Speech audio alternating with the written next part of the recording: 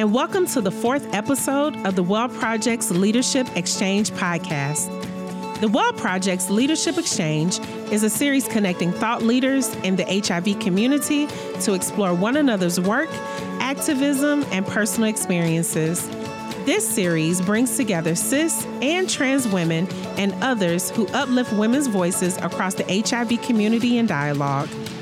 On today's episode, the Well Project's Global Ambassador and Community Advisory Board member, Bose Olotu, and the Well Project's board member, Dr. Judy Auerbach, talked about what it will take to change the world for women and girls living with HIV.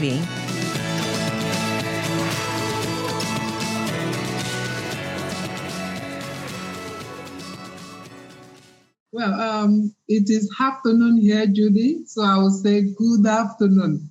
Good afternoon to you. From Abuja, Nigeria. My name remains Bose Olotu, and I've been a member of the Community Advisory Board of the Well Project since 2011. It has been a wonderful journey for me as an advocate and an activist, and it has been a great privilege to work with the Well Project, to also giving me a lot of experiences on the job, career-wise. My capacity has been built in different areas, and also going to school to give HIV health talk to young adolescent girls has been a wonderful experience for me. And like I was reading a blog this morning where somebody was sharing about our experience.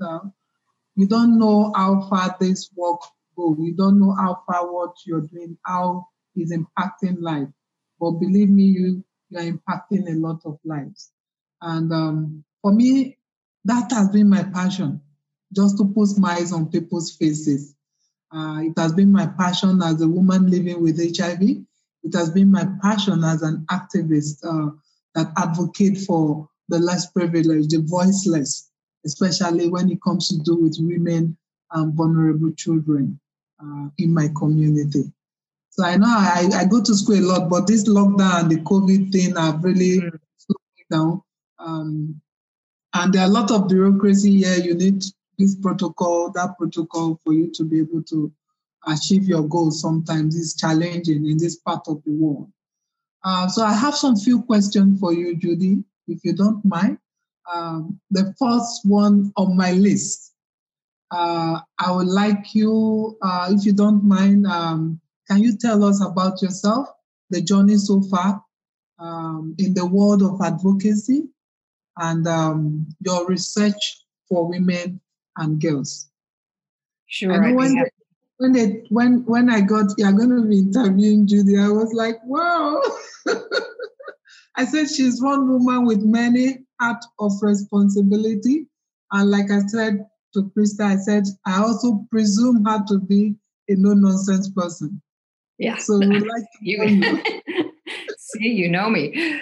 Well, thank you so much, Bose. It's really a pleasure. I was thrilled that we got matchmaked together here. Match-made, whatever the right word is. I have to say that my favorite thing that what you just said in the introduction was about my journey so far, because I'm actually at an age where many people in my age cohort are starting to think about how to wind down. It's not really stopping the journey, but definitely winding down. So we'll come back to that. So I am a sociologist by training. I have a PhD from University of California, Berkeley in sociology, but I have worked mostly not in academic settings for most of my career. Long story, very complicated. I will spare you all the boring details. But the gist of it is I was very interested in policy and how science and policy influence each other. And through a set of circumstances, from teaching for a couple of years to then getting a fellowship that put me in the United States Congress as a social scientist working with a member of Congress to help try to influence some of the policy discussions with social science research, but also for me as a social scientist to better understand how policy actually gets made, not just how we theorize about it in the academy, but to actually watch the dirty work of making policy at the federal level of the US government. And in the course of that work, really I solidified my interest in this kind of focusing on the nexus of science and policy, where the two meet. I've always been a feminist. I came up in graduate school in the early days of feminist scholarship. So I think of myself as a feminist sociologist, meaning that I pay a lot of attention to gender, as you know, and how gender is a very significant organizing principle in all societies everywhere. And as a feminist sociologist, my policy considerations and concerns are about particularly how women and girls fare, but also how all people based on their gender, which has become, very complex now. We have sex, we have sexuality, we have sexual identity, we have orientations, we have our preferred partnerships, we have our gender norms and stigma and all that stuff. So it's a very complicated field, but my interest remains in how all of that plays out. And particularly with HIV. So I came to HIV, I guess, in about 1990. And I cut my teeth, as we say, in HIV from a very weird angle. I was not an activist. I had not even trained in medical sociology, but I was working for an organization that represents social scientists, all the professional societies like political science and sociology and psychology and so on. And it was a time when we had very little information about sexual behaviors of in this case, it was Americans, adults and adolescents, that would help inform who was really at risk for HIV, amongst other things. And so the NIH, the National Institutes of Health here in the US, which is the big funder of research, wanted to fund and had reviewed and approved for funding 2 surveys of American sexual behavior, one for adults, one for adolescents. And the president at the time and his administration effectively stopped them and said they were prurient, they were kind of looking at nasty things. And so it was from that experience of being at an organization which was trying to defend the researchers and the research and make sure that federal money, government money, could support this kind of research, because it would tell us a lot that was relevant to HIV, that I began my trajectory in HIV. And in the course of that work, I started to meet and get very engaged with the activists, as well as scientists outside my own discipline. So as I keep saying, I'm a social scientist, but I've always worked with basic biomedical scientists, laboratory scientists, all the way through clinical, epidemiology, social science, and community and advocacy. So I've had a bunch of different positions. Again, I don't want to run through my whole biography because I'm pretty old, but I've worked inside and outside government. So I actually ended up working at the NIH for years. I worked in the White House Office of Science and Technology Policy, which meant I was in the executive office of the President of the United States, who was Bill Clinton at the time. And I was heading the social science division there. And I've worked at community-based organizations like the San Francisco AIDS Foundation. So I've had this interesting array of official jobs from government, non-governmental organizations, and university and community, which is pretty unique. And most recently, I left about 9 years ago. I stopped working for an organization and started working for myself. I kind of decided I wanted to try being an independent consultant. And that's what I've been doing ever since, working out of my home. And I work for many of the people I used to be employed by. So I consult with the NIH and I consult with the San Francisco AIDS Foundation. And I have consulted with some other national and nonprofit organizations. And I have an adjunct appointment at the University of California, San Francisco. So I have an academic standing with a university. It's part-time, and I mostly mentor and try to help kind of pull the careers of early career and mid-career scientists and connect community people to the research enterprise. So sorry that was so long-winded, but there's 40 years in there. Wow. 40 yeah, years. I'm probably older than you think. But you don't look it anyway.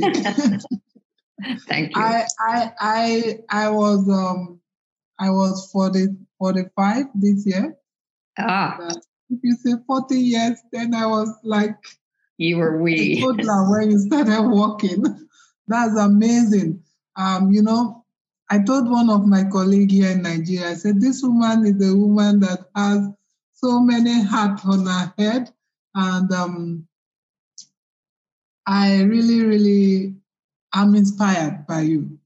And I believe that a lot of women outside there who are watching this video will be inspired by you, especially the young women and girls outside there. And it's amazing, your wealth of of of knowledge on the job is amazing. And thank you. I would say the Well Project are very, very fortunate to have somebody like you as a member of the board of directors. And, well, thank you for saying that. Part of the world, there's a lot of bureaucracy, especially when it comes to do with the government agency and parastatals. There's a lot of bureaucracy, a lot of challenges. And that is why you say most people I want to go study abroad. I want to do this. Everybody wants to go study abroad. And for me, initially when I was told I'm going to be interviewing Judy, I'm like, what? But this me, I'm just an ordinary unschooled woman. But she's a professor. She's a professor. How can I interview her? But I am glad, and I want to say thank you for giving me this wonderful opportunity to get to know you the more, to get to know this woman that I presume to be a no-nonsense person. Well, my question...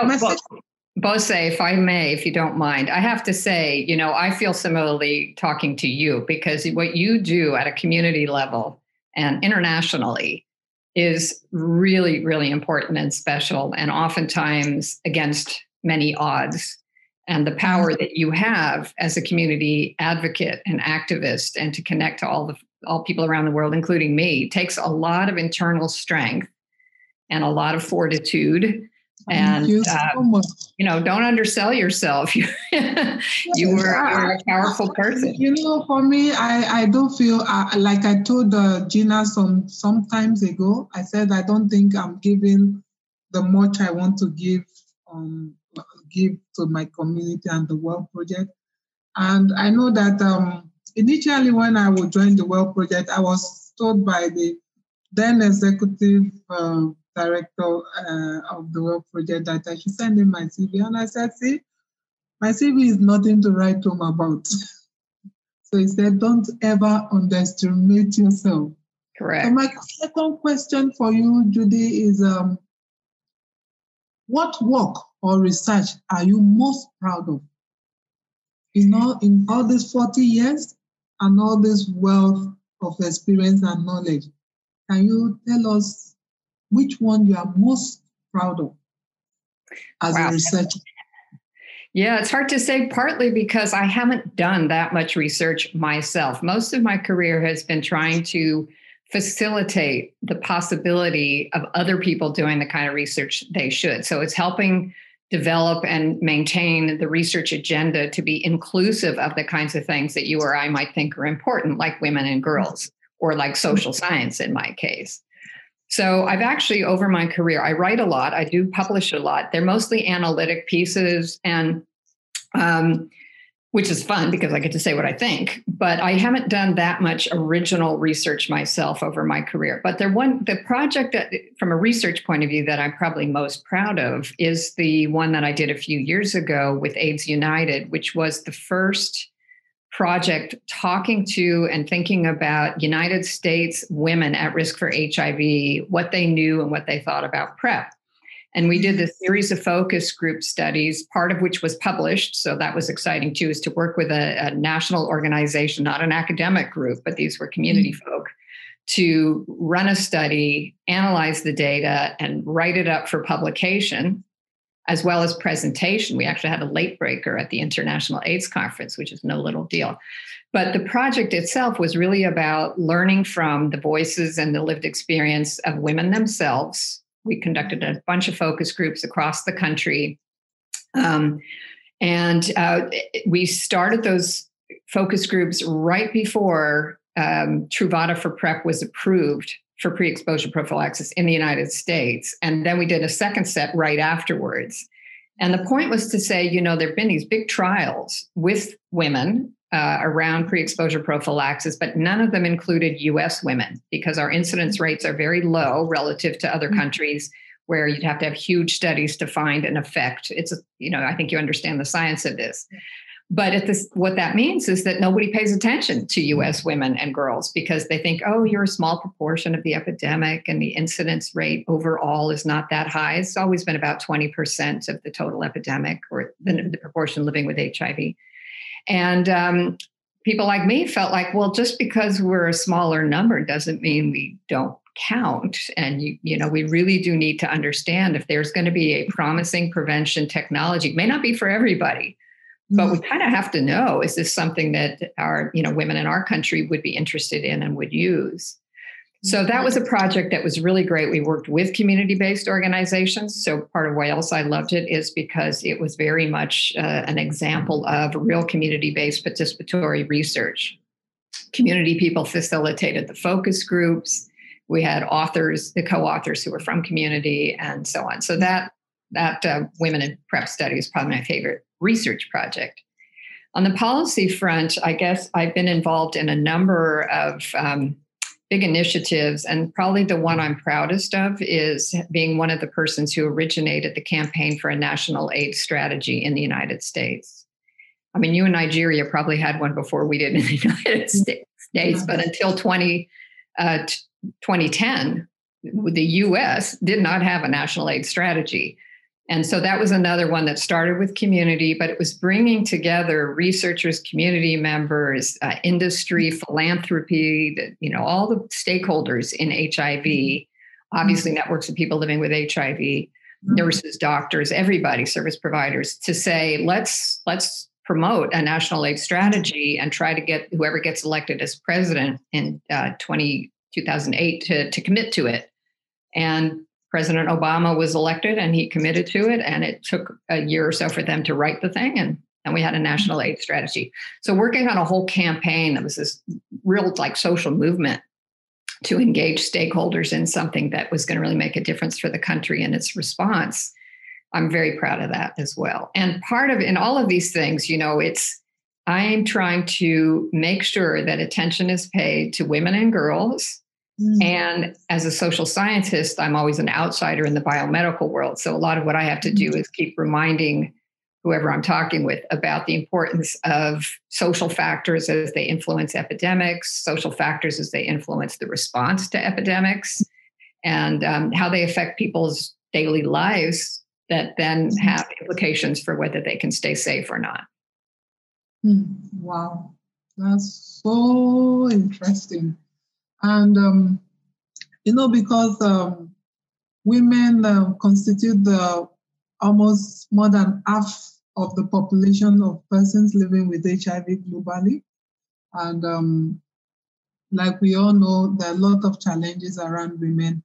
I remember when I was assessing my treatment in the University Teaching Hospital in Lagos, I worked closely with the professor. So I was being encouraged to encourage women to take the pap smear test because, the cervical cancer among women living with HIV was a bit high at that point. So I know that in this part of the world here, in sub-Saharan African country, I know that some African countries were part of that research when it was presented in South Africa. And which I hope and I pray that there will be a breakthrough one day for women. There are a lot of new developed mode of preventive HIV among women because we know that it was actually in that conference I got to know that, wow, women, my anatomy makes me more vulnerable to the virus as a woman and as a young outside there. And that is what really, even after that conference, I have this energy, this passion to go more into the community and the schools, because there was a time I bought a taxi and the driver picked a call and he was talking to the woman and he said he's going to kill the woman. I'm like, hello, kill someone? Why? And he was so agitated. I said, can you park? and let's talk, so before you get us into an accident. He actually told me this, that the woman's 16 years old son impregnated his elder brother's daughter, a 10 years old. For me, I just have this passion to reach out to that young girl and women at the community level. And for you who is doing the academic work, I say thank you so much. And we really appreciate all your knowledge and your contribution so far in this journey of HIV. Well, Bose, it's, sorry, I've got allergies.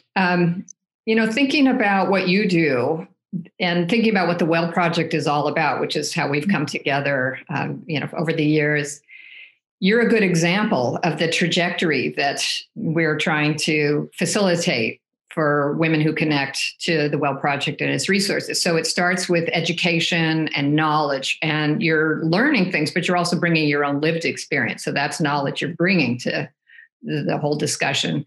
And then for people like me, if I can help contribute to the scientific knowledge that then you can take and use and translate however you wish.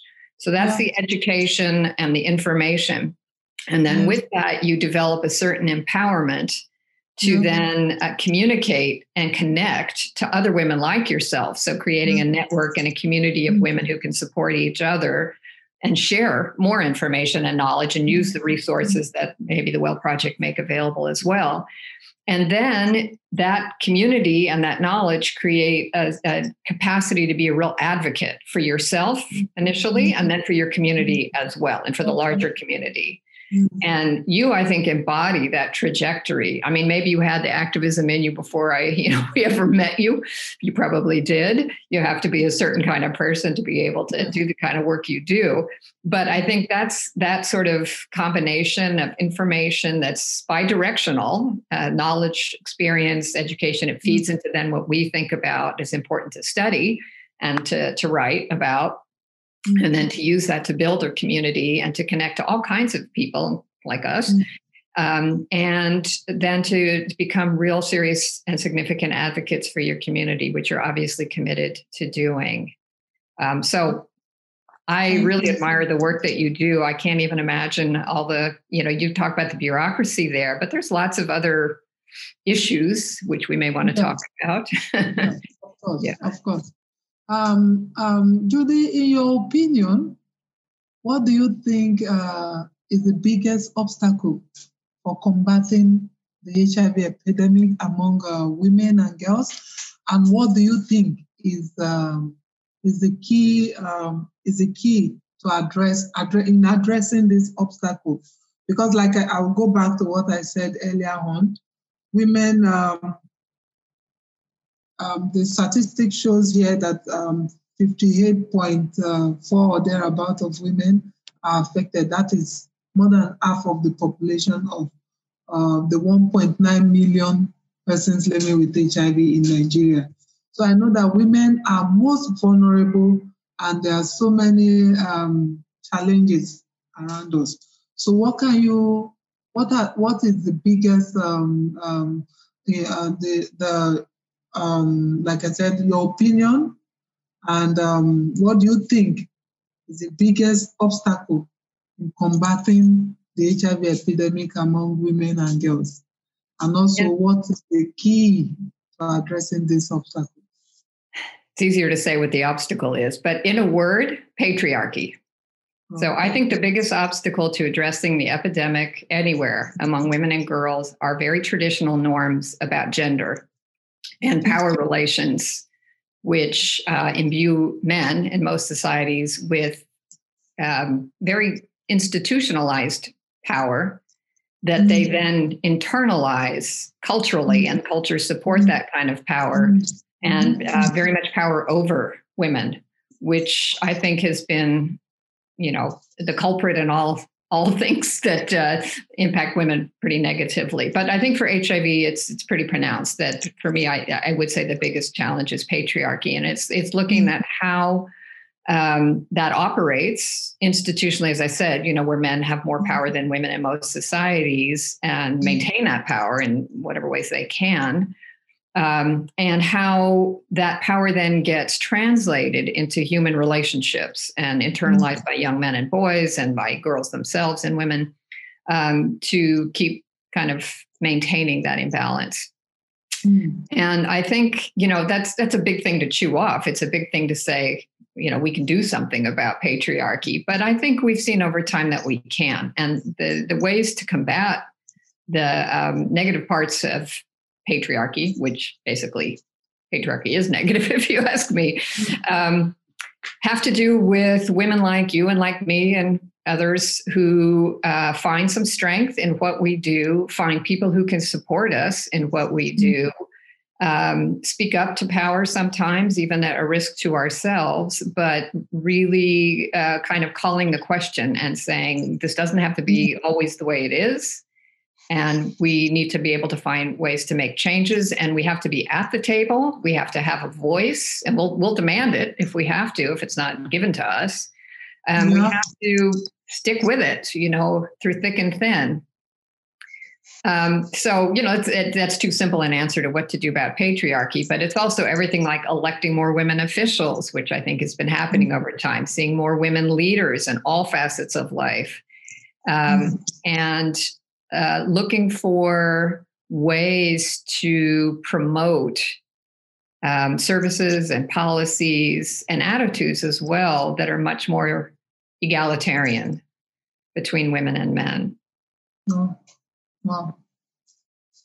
That's so incredible, because, in this part of the world, the Africa in particular, my region, they give more value to the men than the women. Mm-hmm. I know I've been in some training on gender equality for women, and also bringing the science of HIV to the grassroots level, to the level of understanding of women. I know I had this training with TAG in South Africa in 2004 or 5 thereabout, and where we taught about the treatment, research, and what have you. And when I came back to Nigeria, I literally break down that to the level of a layman at the community level, at the grassroots community level, bringing the science of HIV to their level of understanding. And that is the fun part, where you demonstrate this thing. It's fun when you do it in the community. And but the science has to, sorry, I don't mean to interrupt you, but the science has to be relevant too. And so part of what people like you and I do is try to make sure that women and girls are part of the science. And that the science is reflective of your lived experience as a woman living with HIV, whether that's your physical experience, your psychological experience, your social relationships. Those are all very important to ensure are part of the scientific knowledge base that then gets communicated to communities, but also informed by communities. Thank you so much. My fourth question is this: do you have a specific tool that you recommend? I would say, Judy, do you have a specific tool that you recommend for CAB members, also for other emerging leaders in the HIV field, to help manage heavy responsibility that we carry? If you don't mind, I'm going to turn this back to you and say, what are the heavy burdens that you carry? Tell me about what it is that you're carrying every day when you do the work that you do or live the life that you live. For me, one is the resource in terms of the working tools, the mobilization.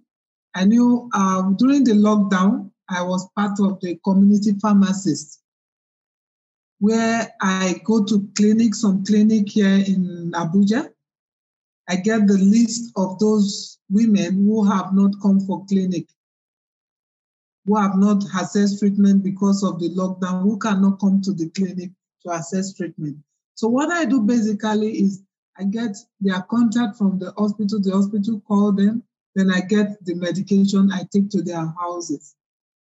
So for me, I travel by bike for hours. Because of the lockdown, there was no vehicle, so I have to be on a public bike for hours to reach out to a woman at that community just to pass her ARVs to her. And at the course of this, I met some women who are passing through a lot. The economic challenge is huge. Will you call it the social economic challenge now? Because I met a woman who literally stopped her ARVs by herself without any consultation, and she was practically dying. She has failed, the treatment has failed, and nobody even knew because she couldn't have access to go out to the clinic because of the economic challenge she was having. She was having financial challenges. You go to some homes, they'll tell you that you brought medication. What am I going to eat? You're asking me to take this medicine. So what am I going to feed with? So that has been a big challenge. And I knew that some years back, I worked with an NGO called Good Neighbors Foundation, and we're getting funds from Chevron. It's not directly from Chevron. It was Chevron peer educator that comes together and raise money. So they provide scholastic educational support for the orphans and vulnerable children. And I did economic empowerment for like 80 women. So you have 20 women in badges that come to take this revolving loan. Do you know that, Judy, at the point those loans, they never came back to us. And it just went down the drain. So they have these social economic challenges they go through, the financial challenges. How will you put that? Is the social economic challenges. And like I said, I deal with women who have not been in the four walls of a classroom before. So that is one of the burden they carry. Women are the ones who fend for their family here in Africa. If you go to the market, mostly you see women. They are the ones hustling. They are the ones that goes to the market to carry pepper on their head. They are the ones that wash people's feet. When you go into the fruit market, you come out dirty. There are women outside that wash your foot just to give them little money so that they can feed their kids and their family. So that has been one challenge, and it's also affecting the progress in HIV treatment, because you find out some people are not really adhering to their medication because they can't feed. I need to take this medication, but I need to eat well for me to take it. And for it to work well on me, I need to be nutritionally healthy in terms of nutrition. So that is one major burden I feel women carry a lot. And I know that during this, the Stay Well at Home with the Well project, we were taught on how to do a sheet of like an account balance, how you manage your finance and what have you. In this part of the world, it does not cost across. You have large women who are not educated. Just few numbers of women here are educated. They can beat their chest, okay, I know what I'm doing. But a lot of local women who go out there to source for resources to take care of their families. So, and that has been one big major challenges in this part. Yeah. Yeah. Now, I'm not going to pretend I have tools to really solve those kinds of huge challenges. The one thing that I can say that I think you're probably well aware of is the importance of telling those stories. I don't mean to be trite about it at all, but if you can convey an experience that you directly have, I'm not there, I'm not in those villages, I'm not experiencing them firsthand, but if you are, and women like you are able to do that, in settings where there are people listening who do have their hands on money and resources and things, that's a tool in a sense. So, for example, if you are communicating with other women through the Well Project and the community that you've developed there, the bloggers and others, and you can share these stories, but also you tell me these stories, you tell other people's stories who sit at these tables. For example, I am a member of the scientific advisory board of the PEPFAR program, the U.S. Global AIDS program. And we were just having a conversation about the impact of COVID on HIV services, which are relevant to PEPFAR. And there were a couple of women, as it turns out, also from the African continent, from different countries, from yours, who were talking about very specific experiences of women in their communities, or what they were hearing from clinicians or service providers or community advocates. And they told those stories in this environment where there were very powerful people sitting around who can affect what kinds of funding flows and for what purposes. So I know it's a little distant, but I think it always keeps coming back to me to the importance of having a voice. You're representing a lot of other voices, but the biggest tool they have is you. And if you're able to be in places and you don't get too tired and you get the moral support you need and financial support you need to keep doing what you do, you're so valuable, because many of us are sitting in these places that we can influence what people in power can do. But if we don't have the firsthand experience ourselves, it's very inauthentic for us to say, oh, there's this problem here and there's these women there. But you're authentic. You're representing the people in your community. You're a member of that community. And so any opportunities that we can find together to elevate your voice on behalf of them is probably one of the greatest tools we have. Wow. I know it sounds very distant, but No, you don't.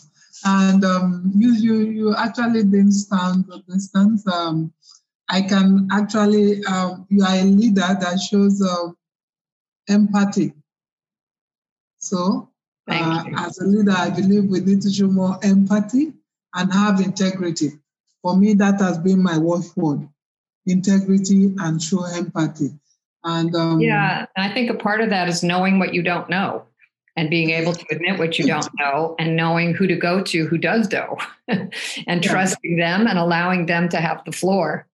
So a lot of what I do I appreciate you calling me a leader. We're always very self-effacing. We don't believe it. Oh, poor me, little me. I'm just this little girl, it was kind of crazy. But one of the things I do try to do now that I recognize that I am seen as a leader is to leverage my position. So because I am invited to sit at tables where big decisions can get made, or I can influence a research agenda, or I can influence funding or something like that, I try to leverage that position and bring in and bring up other people, usually women people, because we're still very underrepresented in the conversations around HIV in many settings.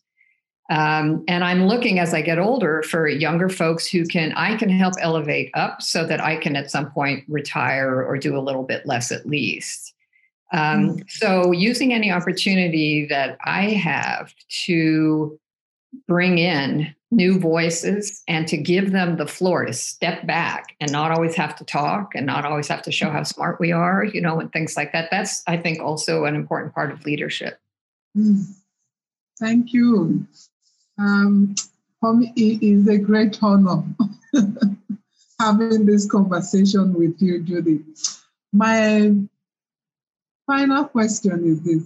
It's not really a question. I would say, like I said earlier on, when I went to read your profile, I'm like, wow, this woman has achieved a lot. And now you just told me that you've been on this field for 40 years. It's amazing. It's amazing. Like I would say you are my Amazon. You are my Amazon, the warrior woman. And Judy, seeing all your achievements over the years, over the past years, what will you tell a girl in that remote village and women who have never been in the four walls of the classroom listening to you right now? What will you tell them? Your words of encouragement.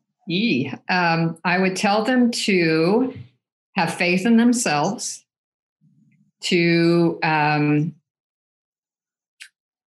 not give up on their hopes and dreams, Most importantly, to find, seek out, or take advantage, if presented with women like you, who know their world, know their life, and are in the world in other ways that you can represent them and bring them up and support them. But the really importance of looking for people who are like yourself, who you can trust and you can get information from, and who are going to support you. That, I think, is one of the most important things. Wow. But mainly to have faith in yourself, even when it looks like things are not going your way. And I know that's not easy to do, but I think it's for a lot of women, our success is in the fact that we were belligerent, or we were able to say, I'm not going to let that stop me. You know, you can try as hard as you want, but I'm not going to let that stop me. I have every right to be who I want to be in this world. And I'm going to stand up for it. So there's often risks. But so long as there's people around you who know you and can support you, and you know who those people are, you're probably going to have a better chance. Well, thank you so much, Judy. For me, I think it's more of what you first said. They should never give up, and they should have hope. Yeah. And I remember vividly of recent, I was called at home by one of my colleagues. They said they have a case they want me to handle for them. And there's this young woman, a single parent, who just probably, she has been on treatment over the years. And I think because of her HIV status, she lost her job. And she has been finding it difficult to get a job. So she was contemplating in committing suicide. She wants to take her life. That she is the one that, she's the only one that provides for her family. She has a child she needs to take care of. And this word that you just said now is what I actually told her before I now link her up with an NGO in Lagos called PATA, Positive Action for Treatment Access. And they were able to, I think it's a mental health issue. A lot of women out there that are going through this, especially women living with HIV, are going through a lot of mental health challenges. So, but today she's stable. She's able to get a job. She called us up to say she has gotten a job, and for me, that is awesome. You know, yes. Young girls should not give up on their hopes. You know, my 10-year-old daughter, her name is Megan. And I asked Megan, what will you like to be when you grow up? Because actually, when I opened your profile, I called her and I said, let's read this together. I said, this is a woman. She was once a girl. I said, she was once a girl like you. And I believe if I could have the opportunity to ask her parents today, what did Judy say she wants to be when she grew up? You know, and she's impacting a lot of lives. So myself and Megan, she read, and there are some grammar she can't pronounce. I will help her to pronounce it. In fact, it was Megan that prompted me to go and see what a sociologist is all about. She asked me, Mommy, what is sociologist? I said, well, let's Google what a sociologist is. And that is when I said, wow, she's a woman that has many hats on her head. And Megan said she wants to become a doctor. Long before now, she wants to become the military personnel. And I asked her one question. I said, Megan, in 5 years' time, where do you see yourself? You know, in 5 years' time, I assume she should be like Simone in age. That's Krista's daughter, and probably thinking of going into the university to study this and this. Do you know what she told me? What? She said, in 5 years, and she answered me just straight without blabbing. In 5 years, by the grace of God, I will not be in this country. I'm like, oh, whoops. I'm glad you could see the humor in that. I said, so where will you be? She mentioned the country she wants to go to. And I'm like, so what will you be doing there? She said, I will study. I'll go to school. I'll go to university. And it's amazing if a 10-year-old is having that at the back of our mind. And but I think we all know that what we thought at 10 years old, we probably became. I wanted to be everything. I wanted to be a fire person. I wanted to be a mail deliverer. I wanted to be an architect. I never would have said sociologist. I didn't know what that was. But one thing that's really important to say, if it isn't obvious for a woman like me, from you understanding a woman like me, when you read my bio or you get my CV or my resume, it starts at a certain point in time. And what came before it, even up through my undergraduate college, actually my graduate college education, were all manner of other jobs, like from babysitting from the time I was 11 years old, child minding, through restaurant cleaning up and working, preparing food. I was a house cleaner for 2 years. I cleaned somebody's house and cooked for their family. Wow. Yeah, I worked in offices, copying things and making appointments back in the old days before we had a lot of computers. So there's a lot of regular jobs and work that someone like me has done that maybe nobody would ever know about if you just start with, she's this very accomplished social scientist. I had to work my way through school. I paid my own way. I had multiple jobs while I was in college and graduate school. I had loans to pay off when I finished graduate school. So, there's that whole other part of experience. You are an amazing woman. But I realized, we don't often get to tell those stories, and that's an important part of our backgrounds. People make assumptions about who you are based on who you are at this moment, and they don't know the half of it. I was a scrawny, kind of dark white person. I got a lot of grief for being darker than the other white kids in my school. I had glasses when I was 5.5 years old, which back in my time, it was terrible to be a little girl with glasses. You got knocked around all the time. And I was scrawny and, people thought my mother didn't feed me. And, there's all kinds of stuff in one's background that isn't known, but it all informs where you get your strength, the core strength that you get, how you maintain hope. I mean, I was near poverty more than once in my life, but how you maintain hope and resolve to carry on because first of all, you love life. I love life. And second of all, you can see other people who've gone through a lot and eventually come out the other end and are, doing pretty well. So I just wanted to be able to share some of that because I realize one never talks about these things or one doesn't get asked about these things. That's so true. And but I have a question for you. Speaking of your conversation with Megan, I remember you did an interview with the Well Project, I think 2015, and you were asked a question about what's the one place you'd most like to visit in this lifetime? And you said South Korea. And there was no follow-up. So I want to know, why South Korea? For me, I think their culture and I love nature a lot. I love nature. And, when I look at the poverty level there, the exposure, the way of life in that place, somebody told me I was crazy, Why South Korea? I said, I don't know, I just have passion for that region. And it's because of the nature. I see sometimes when I watch their movie, I see nature. I just love nature. I love the nature. I love their culture. That's just it. And it got to a point. There's this Korea Cultural Center on my street where my office is in Abuja. I go to the Korea Cultural Center. It's like their mini embassy or thereabout.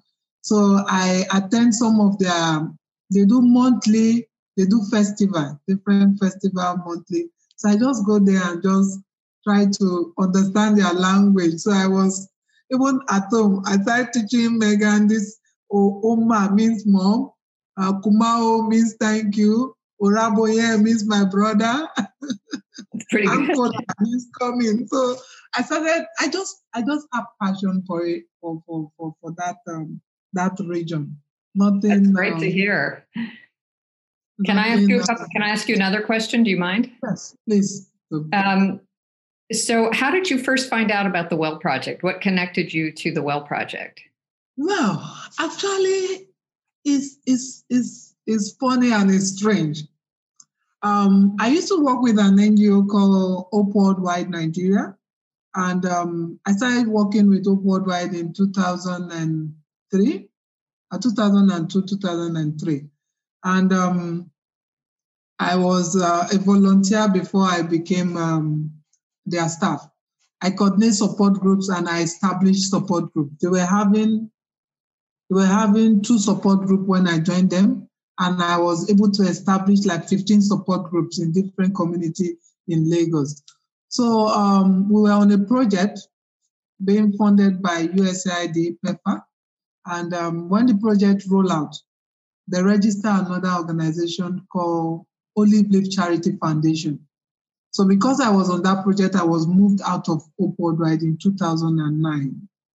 You know, I was a trained counselor, so I was stationed in the teaching hospital in Lagos, where I did advocacy to different departments, and I go to different departments to give health talk in the morning. I resumed there by 6:30. By 7, I'll give health talk in the GOPD and the eye clinic. So I also did advocacy to the gynecology department. So they gave us a small place to build a porter cabin where we counsel women. I'll give health talk to women who are coming for ANC. Mm-hmm. Then it got to a point the contract finished and I was at home doing nothing, you know. I was just at home, no hope of getting any job or whatever. And somebody called me. He said, "Is this Bose?" It's an international number. No, a Nigerian called me actually, an activist who is an advocate. His name is Mayowa Juo. He called me and said, "Bose, are you available to go to US for a meeting?" I'm like, US? What meeting? She said, the Globalization Women Task Force meeting that they'll be contacting you. Will you be available? I said, well, I don't know. I depend on when this meeting is coming up. Then he had Shalini called me. Shalini was the... right, Shalini, when she was the head, yeah. Shalini Eden. So she called and said, "Are you Bose Oladayo?" I said, yes. She said, she's calling from the World Project. They are holding a meeting. They want me to participate. That I've been recommended by Mayowa Juo. And to me, I'm like, what? US? Okay. So that was how I participated in that meeting. She said, "Send me your CV." And I said, my CV is nothing to write home about. I'm just an ordinary unschooled woman who have passion for what she does. And she said, you should never underestimate yourself. Now, do you know how many people recommend you to the World Project? So she mentioned Sarah. Sarah was the executive director of ITPC, International Treatment Preparedness Coalition. So I met Sarah once in Uganda because I was a CRP for 6 years. I was on a community review panel for ITPC, ICW. So I go to Uganda to develop call for proposals, then I go back to review proposals for West Africa. Then I also did M&E for them, the NGO that got the grant. So I go to visit this NGO to ensure that they are really utilizing the grant to what they've been given to do. So that was how I got to know about the World Project, and I attended the meeting in New York. So after then, I became a family of the World Project. That's how I got to know the World Project. Well, it's a good thing, and we're so lucky to have you as part of our little community. And you've been with us for a long time. I say us because I'm on the board, as you probably mentioned at the beginning, and very committed to the Well Project. And it's just great, I think, to see you over all these years. And I hope that you found that what we make available is of use to you and your community. It seems like it is. Yeah, so let me just say what a deep pleasure it's been to see you again, Bose, and to talk with you. And I understand you're having some technical difficulty at your end now with the sound. So I'm talking more than I otherwise would. But it's really been an absolute pleasure. I so admire you and the work that you do. And I'm here for you, if you ever need to just talk or check in, that's what I'm here for. That's what the Well Project's here for. And I really look forward to seeing you sometime soon and hope that things improve immediately and Lagos there for you, but also generally, under this COVID pandemic on top of the HIV epidemic. So keep up the good fight. And really, it's been a pleasure.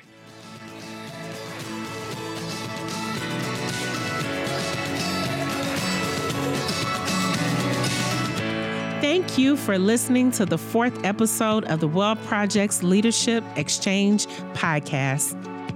You can watch and listen to more episodes on our website, thewellproject.org/exchange. Please be sure to subscribe to our YouTube channel and follow us on social media. And please don't forget to share.